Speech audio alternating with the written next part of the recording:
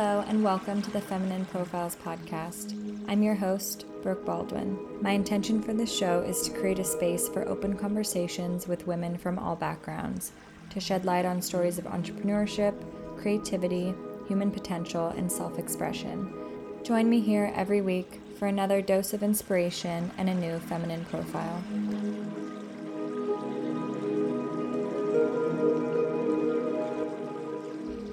Hello and welcome back to the podcast. Today I'm in conversation with Sam Hirschmann Boskey.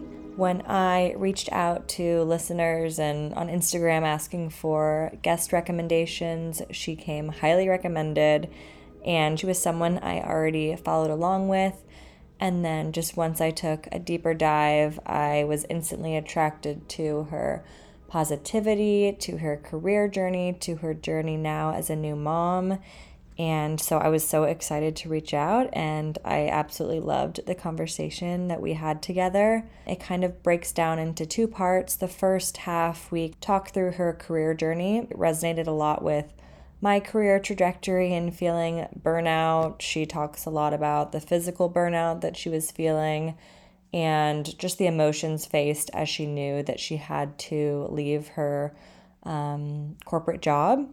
From there, she went to acting school, and we talk a lot about the tools, the wisdom, everything she's learned along the way since then. And the second half of the conversation is really a deep dive into her pregnancy journey, which is something that she shared a lot about with her audience because it was a harder pregnancy for her and she was dealing with severe morning sickness. And so we just touched on that, how she got through it, what it taught her in the midst of that pregnancy, and then postpartum and tips for postpartum and how she's handling this next stage of life and how career fits in with that next stage of life and creativity as a mom. So yeah, I love this topic because I resonate with so many aspects of it and learned so much from her. So I'm excited for you to listen.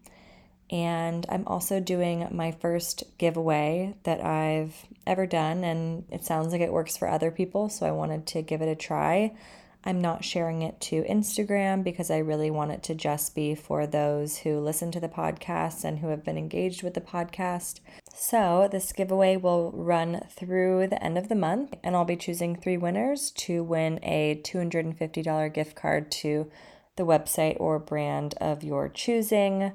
I wanted to make it relevant to everyone. I think sometimes I see giveaways and I don't resonate with whatever products or brands are chosen, and so really wanted it to resonate with anyone who may win this giveaway. So to enter, leave a rating and review on Apple Podcasts or Spotify, subscribe to the podcast, and then share any episode to your Instagram stories and tag me.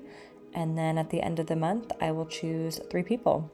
So that's all on that. And I hope you enjoy this episode with Sam. And I will be back next week with another feminine profile. Sam, thank you so much for making time for this conversation in your busy new mom schedule and in between nap times. So very appreciative. I would love to touch on so many things from motherhood to your pregnancy to your background, but maybe just starting because so much of this podcast has been about making people feel empowered to make career transitions. And I loved your story, and we have so much crossover being in a more kind of rigid finance background and then something switching in our 20s where it wasn't feeling right, a lot of burnout. I had a lot of physical burnout as well. So I would love if we could just start there and if you could touch on what that felt like when you made the career switch and started, you went to acting school, and just a little bit about that stage of life. Oh yeah. Oh my gosh. It was funny. I was listening to your solo podcast and I was like, oh my God. Cause I think it was like a year and a half in for you as well when you started feeling, and that was really similar to me. I went to USC, played volleyball there. So I've always been someone who's had a super rigid schedule since probably I was like 9 years old because of my competitive volleyball career. And so when I got out of college, I really actually did wanna do something creative, but I felt so far behind, and I think when you haven't been doing something creative, it feels a little intimidating to start that out of college if you haven't been already exploring what you're passionate about. So, working in finance felt very safe to me. I was like, "Listen, I'm a team player. I know how to get up early, be the first one in, last one out." It felt like a locker room. I was like, "This is sort of already my bread and butter." Besides actually finance, like, that was Mm-hmm. never something that really lit me up, but I was like, "I know I can do this," and how I got the job was, like, very kismet. I was at a USC booster event as I was a co-captain at USC, so I got the job because I was an athlete, so it was just like a shoe in, and at first I was really excited about it because and I loved my team. I loved going into, like, a big, like, trading floor in New York City. It was sort of just like a movie, and then very soon, I would say 4 months into the job, I lost my period, which I had never really had any sort of menstrual cycle issues, and I was like, "Oh, that's weird." Maybe once I pass my Series 7, which was this exam that I had to take when I worked at Bank of America, like maybe once I take it and I pass, it'll come back. And well, I took the test, I passed it, and my period never came back. And then I started having really bad digestive issues, which I had never also ever had, where I felt like everything that I ate, my stomach was hurting, I was really bloated. Then I started getting, like, acne all over my face, which again, I mean, I had always, had hormonal breakouts, but nothing to, like, a degree of where it felt uncontrollable. Then it was when I started getting, like, these, like, kind of panic attacks. Like, I was like, "Oh my god, I can't breathe." And so quitting never really crossed my mind because quitting for me felt like loser mentality. Like, you can't quit. You just got this great job. It pays well. You're living in New York City, which is one of the most expensive cities. And I kind of felt cool as a woman working in finance. Like, it felt very like empowering, but my body was like already from like the beginning telling me no. And so I decided to take an acting class on the weekend because I was like, maybe I just have to do something creative outside of work to sort of balance myself out. Yeah. And when I took this acting class, I was like, oh my gosh, these are my people. This is the most fun thing ever. But never, still in a million years, did I ever think that I would leave my job to go to acting school. Like, are you crazy? And then a lot of things kind of like all played in at the same time. My mom got diagnosed with cancer. So when I found that out, it was sort of like this YOLO, oh my gosh, life is so short. We didn't know if it had how severe it was. Thankfully, she was able to get rid of it. But still, it was sort of this jarring life moment of, oh my gosh, life is so short.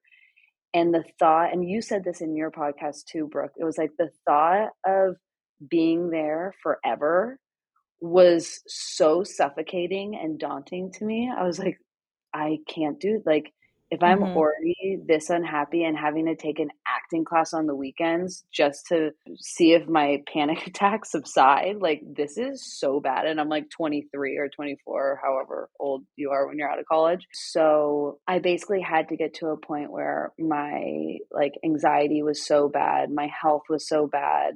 They thought I had pituitary tumors. I was like flying back to LA to go to UCLA, like a UCLA doctor to see if I had pituitary tumors, that finally I was just like, I can't do this. And it's only been a year and a half and my body is already screaming that this isn't for you.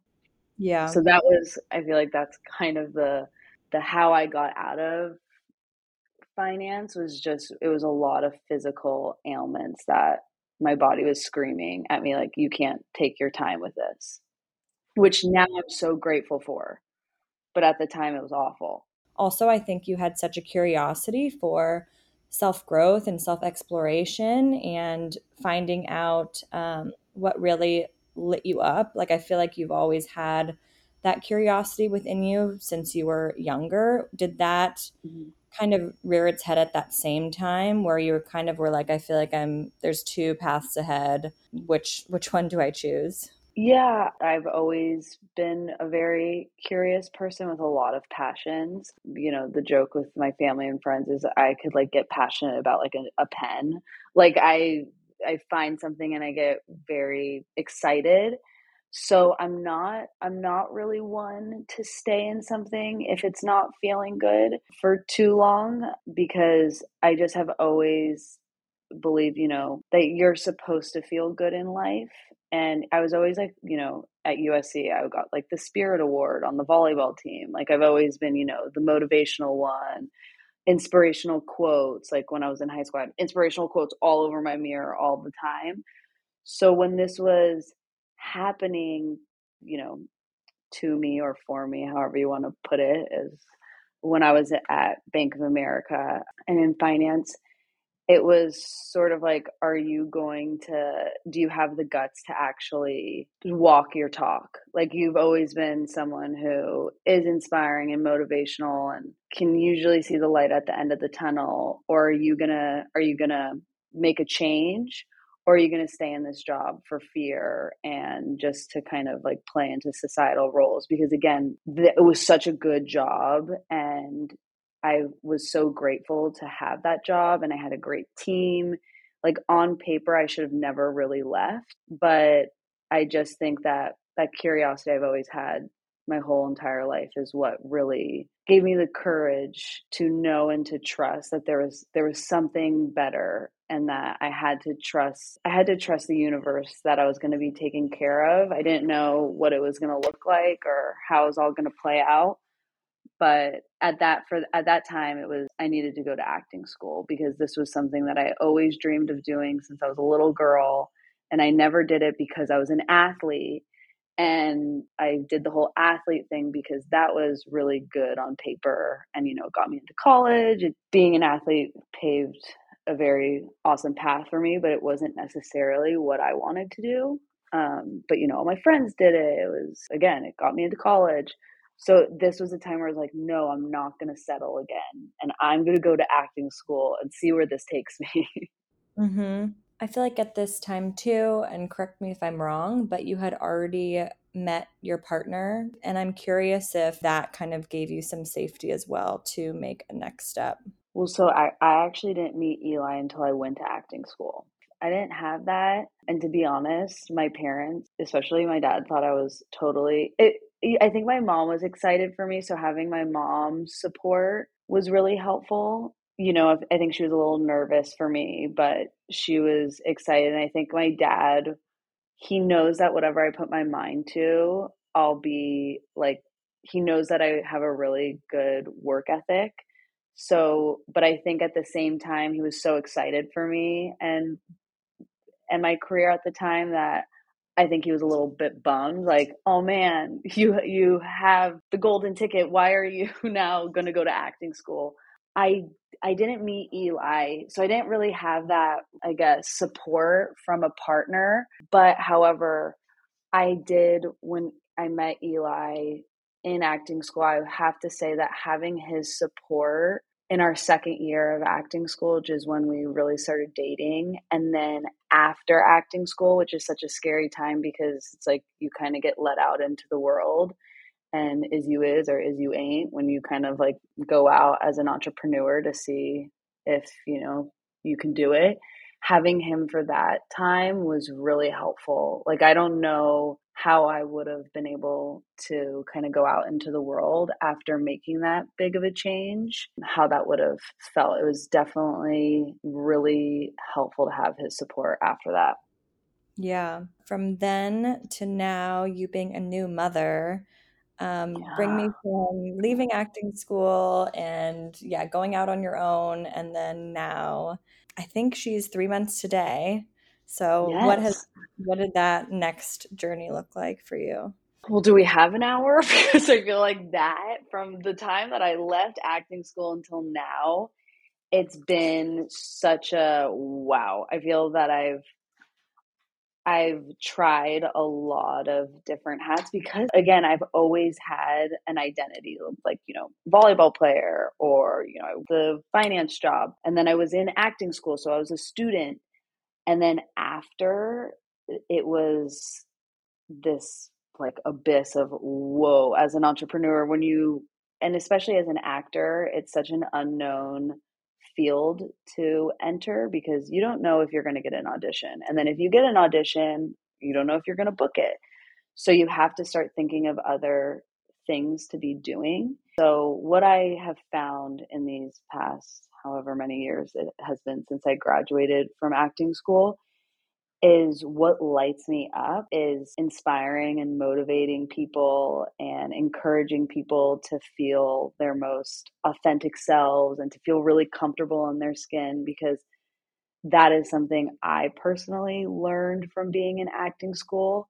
And when I was in acting school and learned that, wow, being myself and being the most authentic version of myself and all its weirdness and loudness feels so good, and it actually healed like all my ailments that when I got out, I just knew that whatever I put my hands in, that needed to be the through line is okay. So I go to I just, did the breath work, David Elliott's breath work training, because I was like, wow, okay, this can really make a difference for people of feeling good in their bodies and feeling connected. And then, oh, I'm going to put dancing videos on Instagram and like dance like a freak because I'll fall on the sword of looking weird so other people feel happy and feel safe to be whoever they want, even if they look weird. Okay, now I'm going to write a children's book about shining your light and never dimming it, no matter what people think about you. So I feel since then, whatever I put my attention on, the through line always has to be some sort of inspiration or motivating of others and encouraging people to feel comfortable in their skin.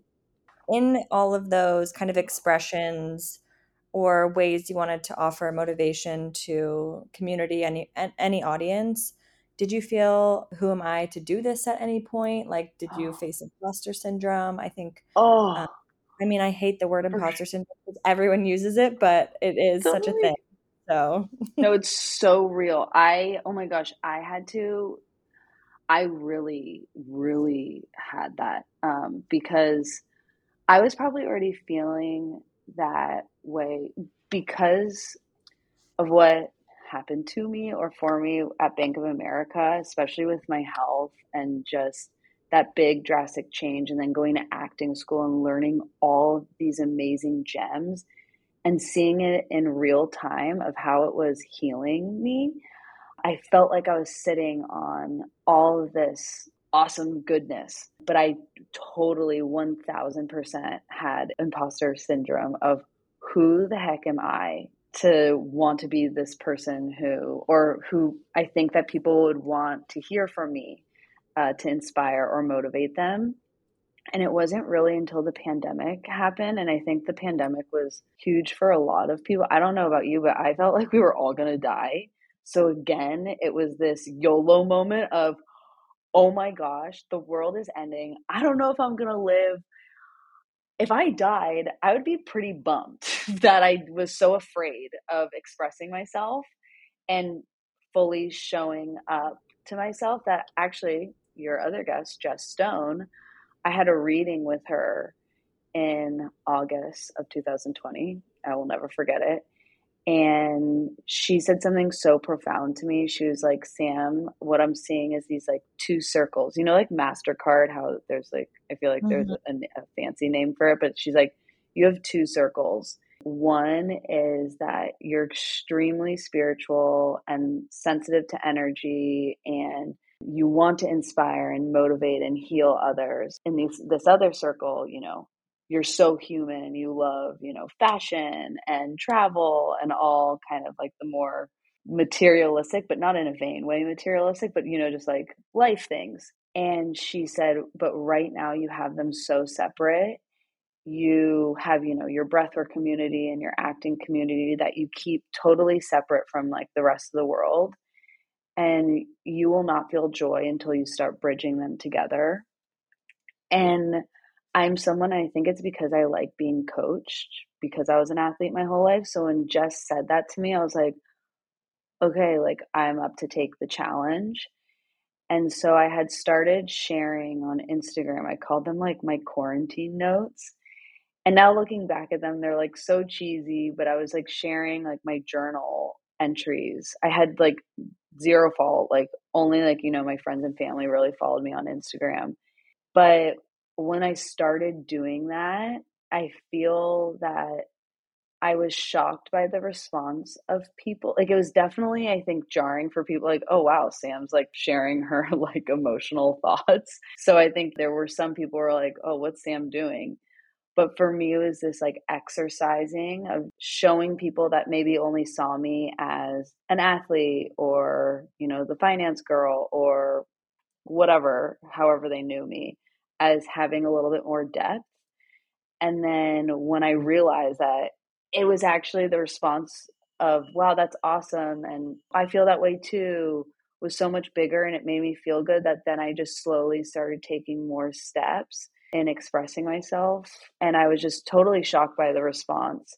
And then it made me realize, like, wow, fear totally holds you back. And you create these stories that, you know, you're going to be crucified if you really show up as your authentic self. Or who am I to say this stuff? Where it's like, who are you to say this stuff? Everyone wants to hear from someone. And it ultimately inspires other people to show up the same way in life. So yeah, I did totally have imposter syndrome that I had to work through. Yeah. Wow. I love Jess. That's such a beautiful way to put it because I think a lot of people might Yeah. feel that same way. Hmm.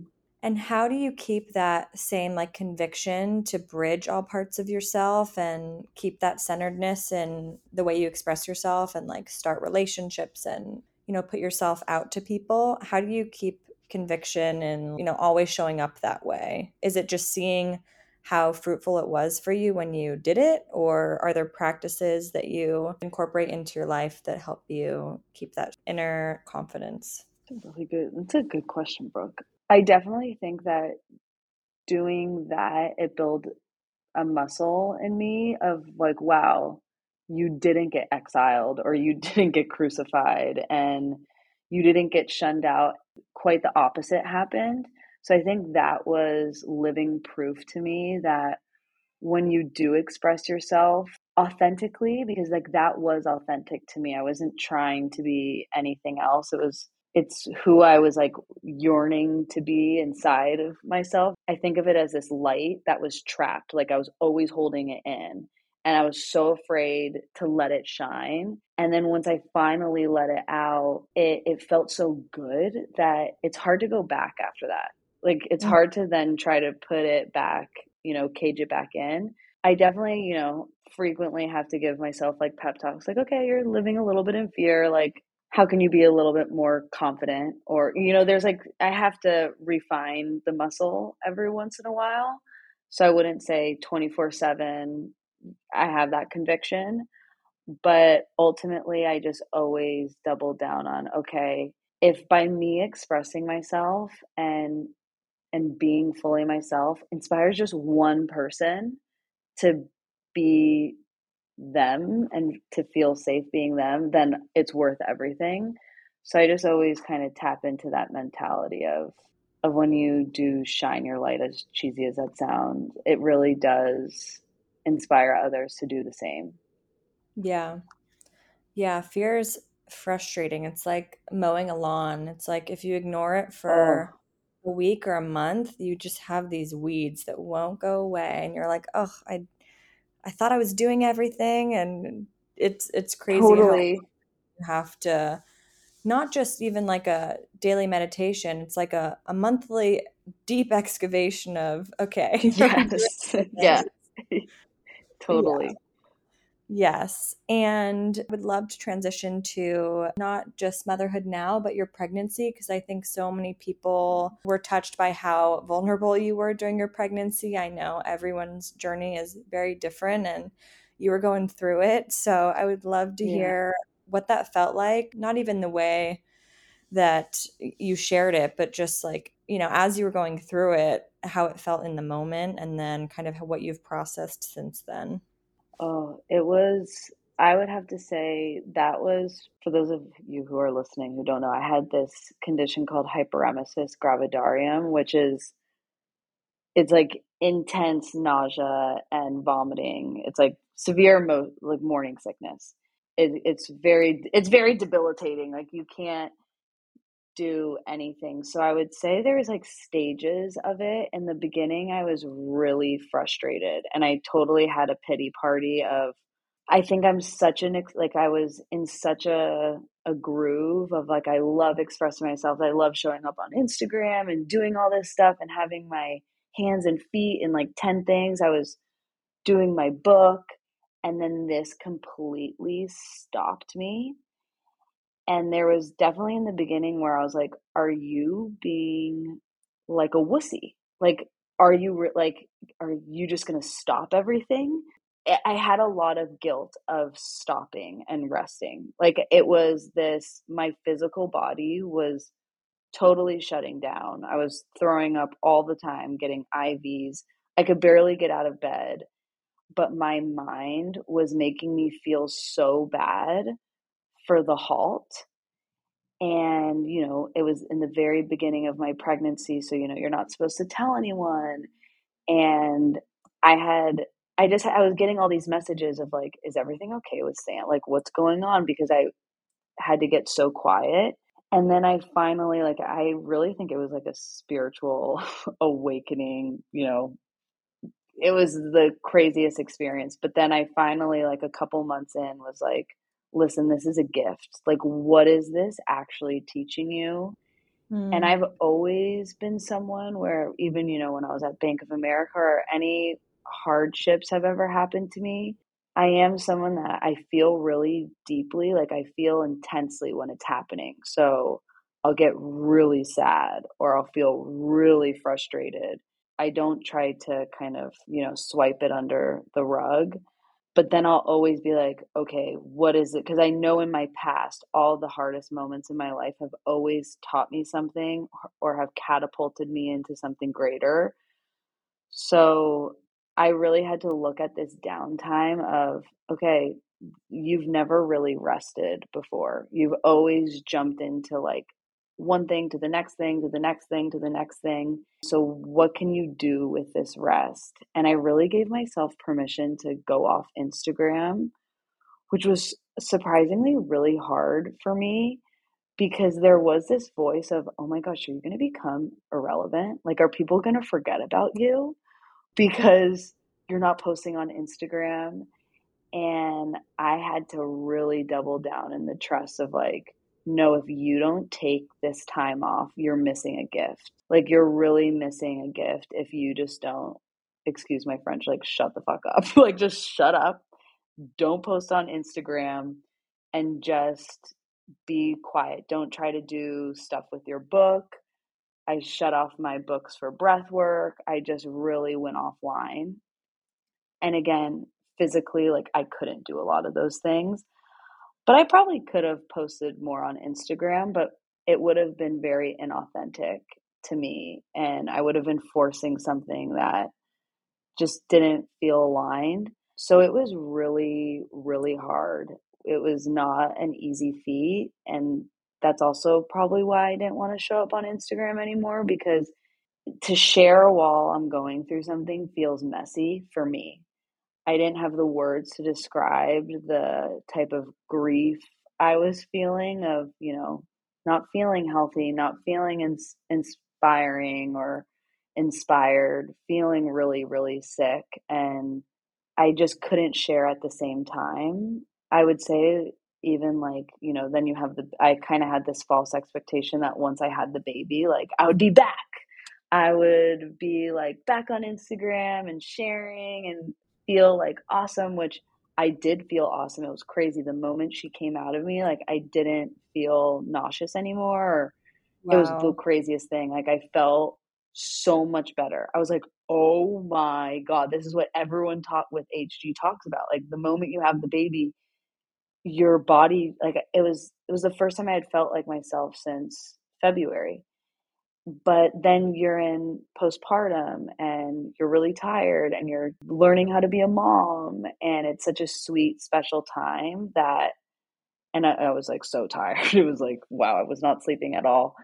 That now it's almost been exactly a year since I got pregnant, that now I'm just starting to feel like I'm coming back into the world. So I would say my pregnancy and my postpartum were such learning experiences of allowing yourself to rest, trusting that it's okay to stop and you won't become irrelevant. And if you become irrelevant, like that's totally okay. Like you can always go back into the world whenever you want.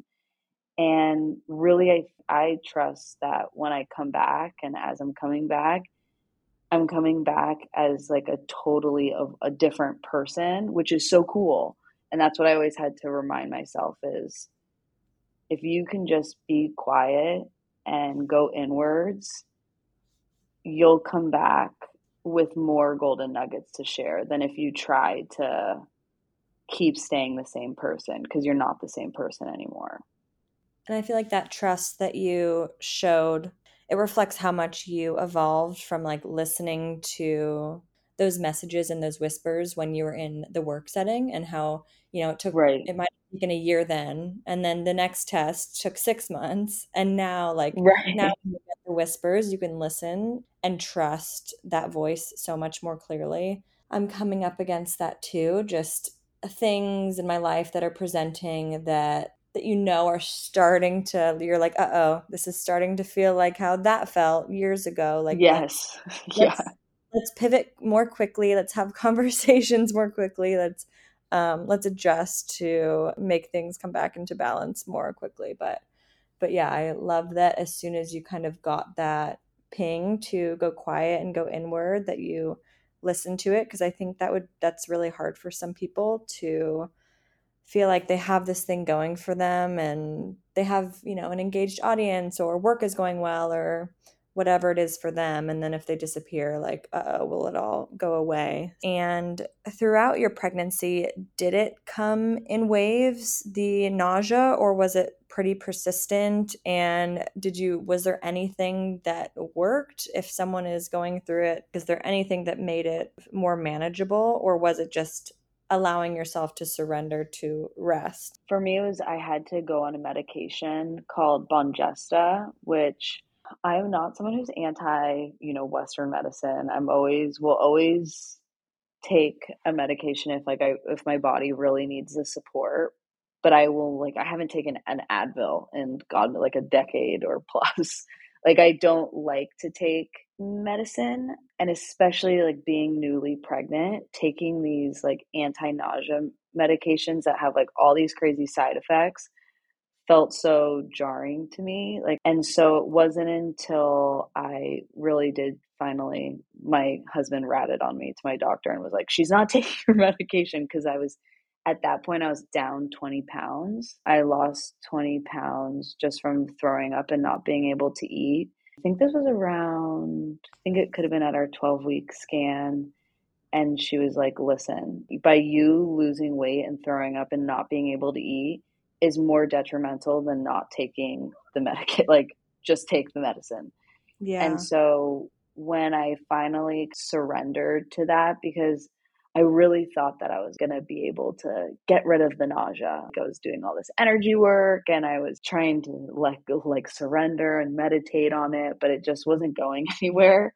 So really kind of giving in to taking Bonjesta really helped. More so with the vomiting, but I always had this underlying nausea for my whole, like, even when I was on the medication. And it wasn't like it never went away, but how I feel that, and for this is for anyone, if like you have severe nausea or just even, just a little bit, was accepting it. I think I tried to fight it again, kind of going back to what I was previously saying in the first couple weeks, like I hated that I was nauseous and I was like trying to like fight through it and muscle through it because I'm used to being able to do that. And when I was like, okay, this isn't something that I could push through.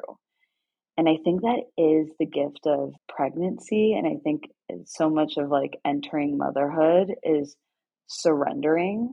And that's why I think Instagram is sometimes so dangerous, at least for me, with, you know, pregnancy and motherhood is it's very like romanticized on Instagram.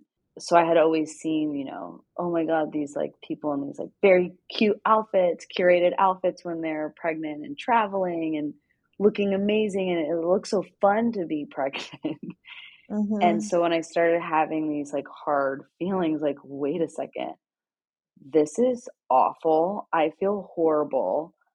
I hate I'm so grateful that I'm pregnant, but I like hate being like this sucks. So surrendering, like really kind of going into like your feminine energy of just like total surrender. That's how I looked at it. Like, okay, this is like your first learning lesson into motherhood is surrendering and being getting in tap with like your feminine side. Like, don't try to be in your masculine where like you're trying to push through this and make it something that it's not, or beat yourself up for not having this like wonderful pregnancy. So once I kind of had that mindset shift, the nausea felt easier to kind of live with.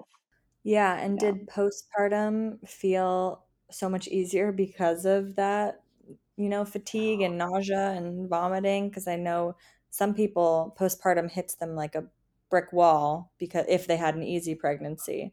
So I'm curious what the transition from one to the other felt like. I would say the first 2 weeks, I look back at my texts to people, I'm like, I feel like superwoman because I felt it was the first time I hadn't felt nauseous and I wasn't medicated.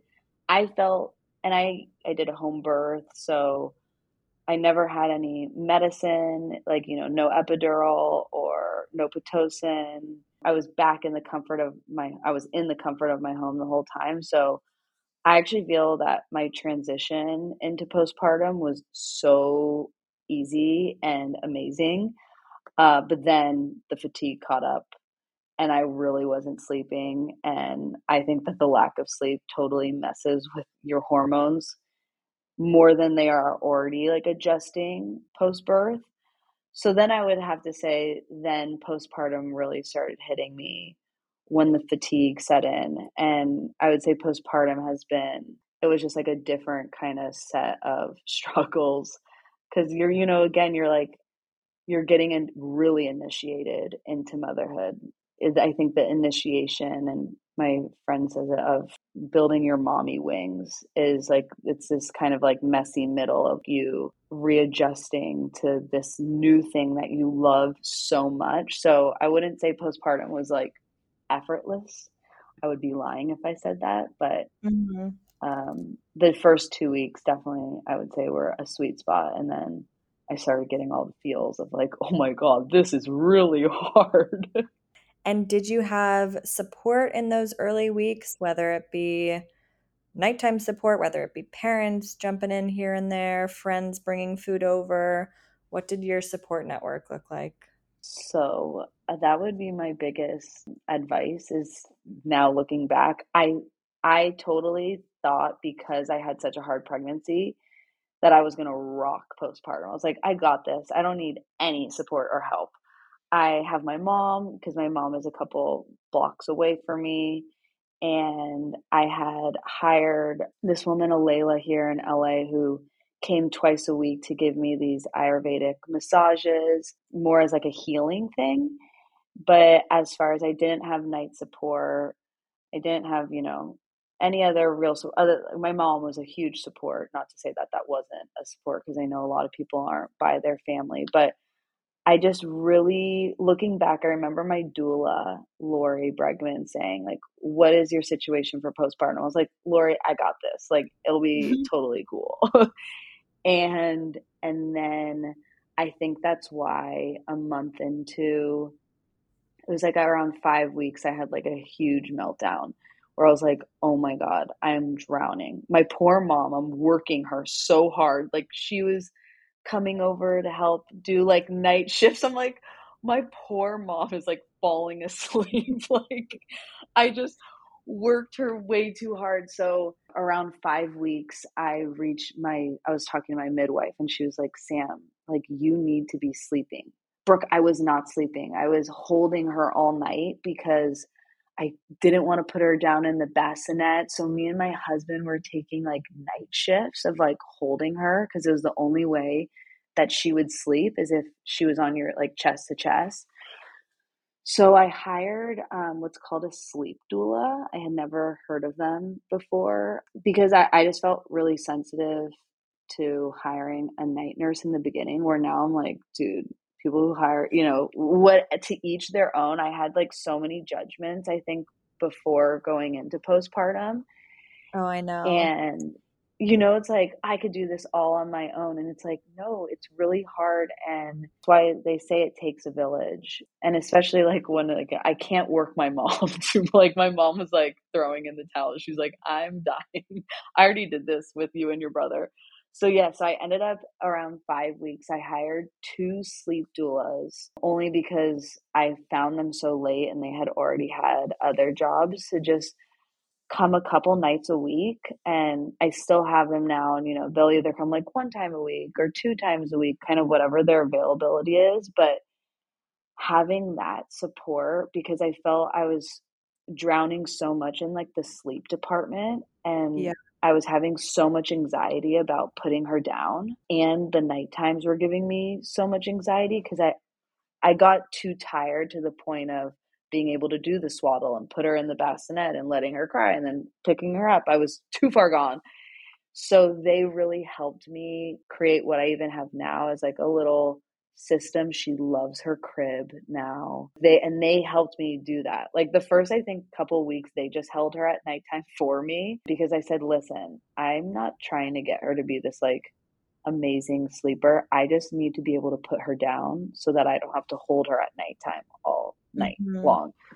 So that night support was like a huge game changer. And now they're like my mama bears. Like, and I really feel that having support, especially as a new mom, like I didn't read a book, I didn't know what I was doing. And so having their support to kind of like guide the way, or just to, tell me things that I would have never known while I still get to intimately listen to Carmela's cues and to listen to her. Like I tried to co-sleep and that just like totally wasn't for her or for me. So, yeah, having support, I think, would be my biggest advice to, and especially a new mom, is like really take that seriously. Like now I look back, I'm like, what was Lori thinking when I was like, yeah, I got this. Like I'll have my mom or something. But I know also having support is a luxury. Yeah. So it's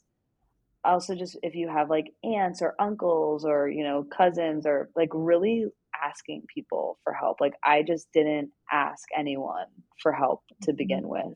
Yeah, I know. My husband only gets, I think, 5 days off work. Gotta love Wow. that. Gotta love that paternity Yeah. leave. So, Yeah. Yeah.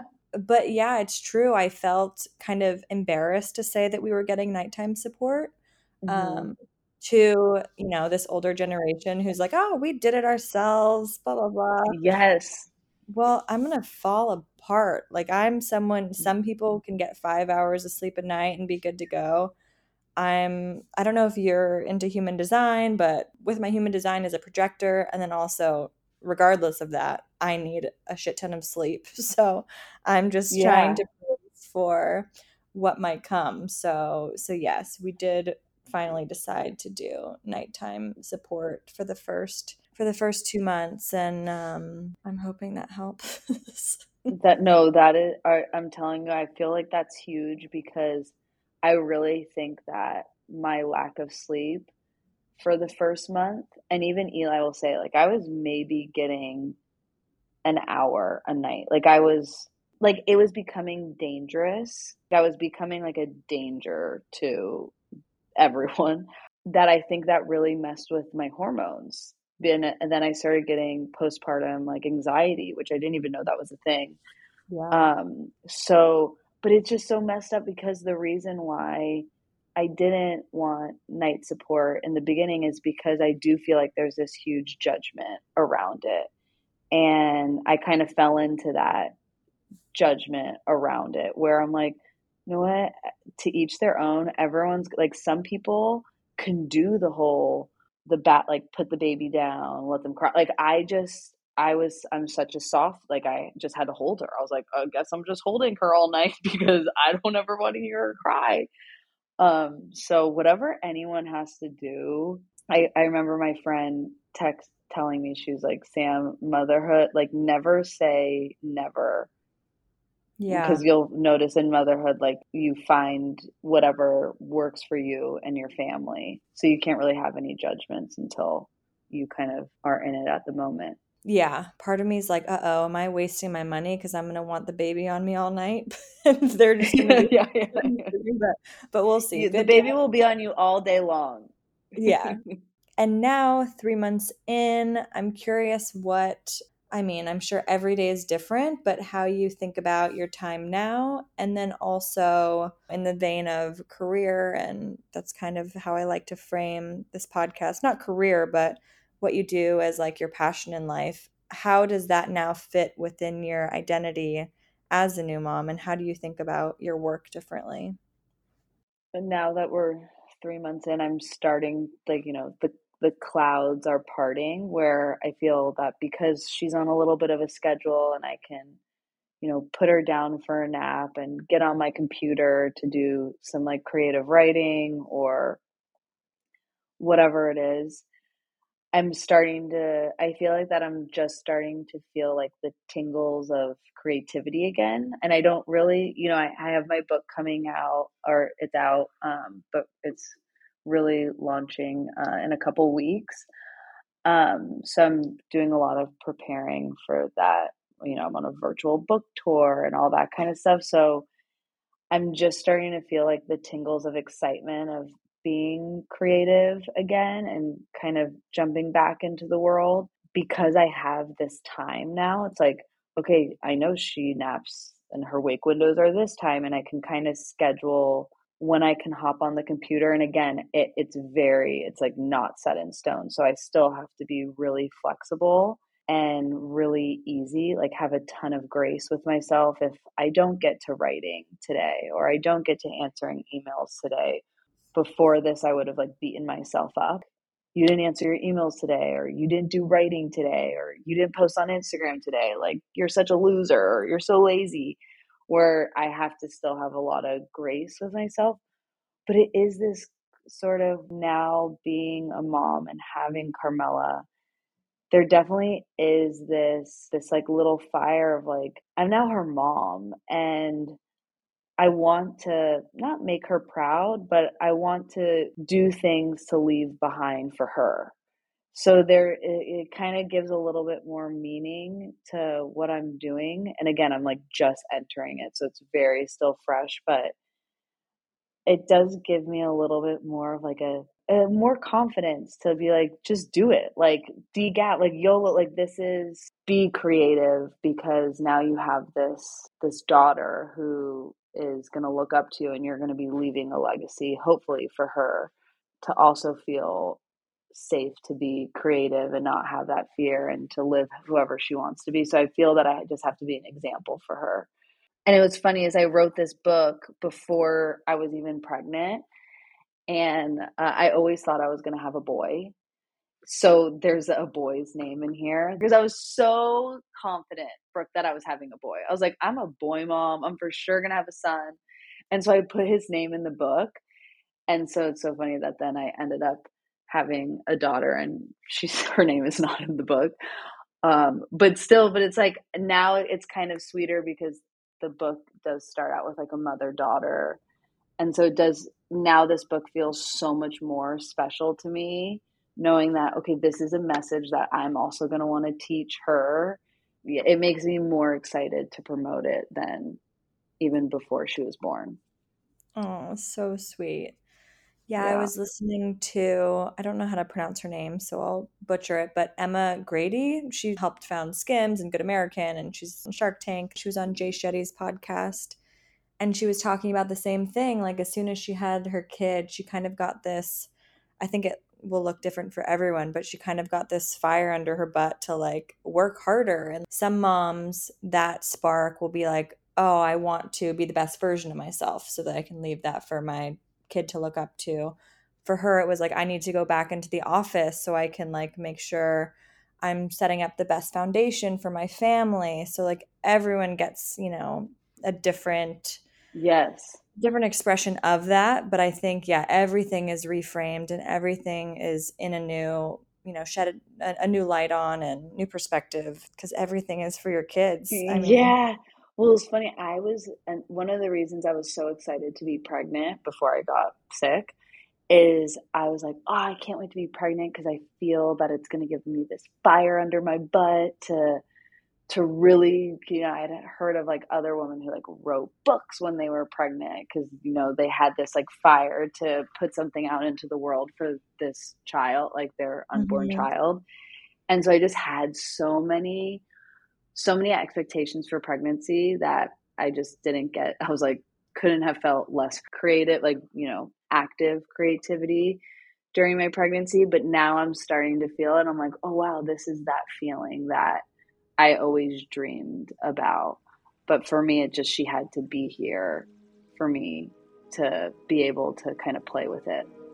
Yeah, so beautiful. Well, thank you for everything you shared. I took so much away from it, not just through my pregnancy and becoming a new mom myself, but career-wise, listening to yourself, trusting. So thank you so much. Thank you, Brooke. Thank you for having me. That was such a fun conversation. Could have talked for more hours.